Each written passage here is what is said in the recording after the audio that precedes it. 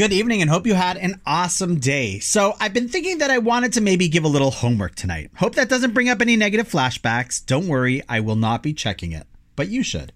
Tonight's story is a perfect kickoff for that homework. The story I'd like to share is a parable given by a very famous Jewish storyteller by the name of Rabbi Yaakov of Dubno, who lived in the later half of the 18th century and was affectionately known by the name of the Dubno Maggid, the storyteller from the town of Dubno. His stories are all gems, and all of them have a lesson from which we can learn something, just like this one.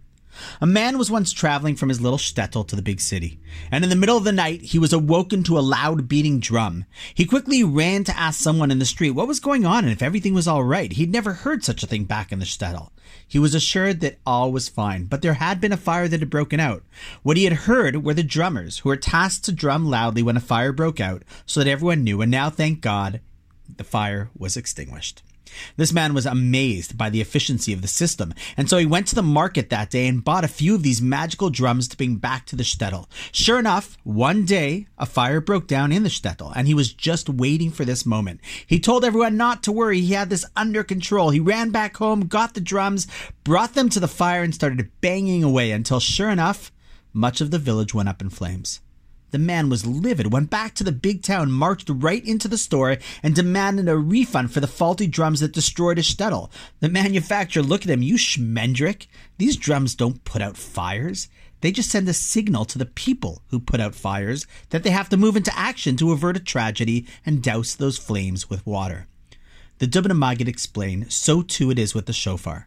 Before we blow it, we say a verse, Ashrei ha'am yodei truah. Blessed are those who know the sound of the truah, of the shofar. But why does it say those who know the sound? Shouldn't it say to those who hear the sound? Says the Dubno Maggid, of course the shofar is important. In fact, in the Torah, Rosh Hashanah is simply called Yom Truah, the day of blowing the shofar, so clearly it is really important. However, the mistake that people make is they just think that there's a magic power to the sounding of the shofar. Blow it, and you have a great new year. It puts out all your problems. Along comes the mashal, the parable, and it teaches us what Yodei Truah, those who know the shofar, what that's all about. Yes, the shofar is important, but as I always emphasize, the importance of Judaism is not simply what to do, but why we do it. If we don't know why, we often miss the whole message of what we're supposed to be thinking of. That's how it is with the shofar, and in truth, with all of Judaism. There's a term attributed to A.J. Heschel, which I've always loved, depth theology, which explains what Judaism is really all about. It's not just about the what's. Even a kid knows that. We knew at the age of 5, if not younger, that we blow a shofar on Rosh Hashanah. But we must now understand why and what it does for us on a spiritual level, on a deeper level. We grow older and wiser in so many areas. We must develop depth in our theology as well. We must ask ourselves, wait, why do we blow the shofar? Why specifically on Rosh Hashanah? What story does it remind us of? Why are there 3 different types of blasts? All of these are messages to unlock the code of what exactly the shofar is supposed to be signaling.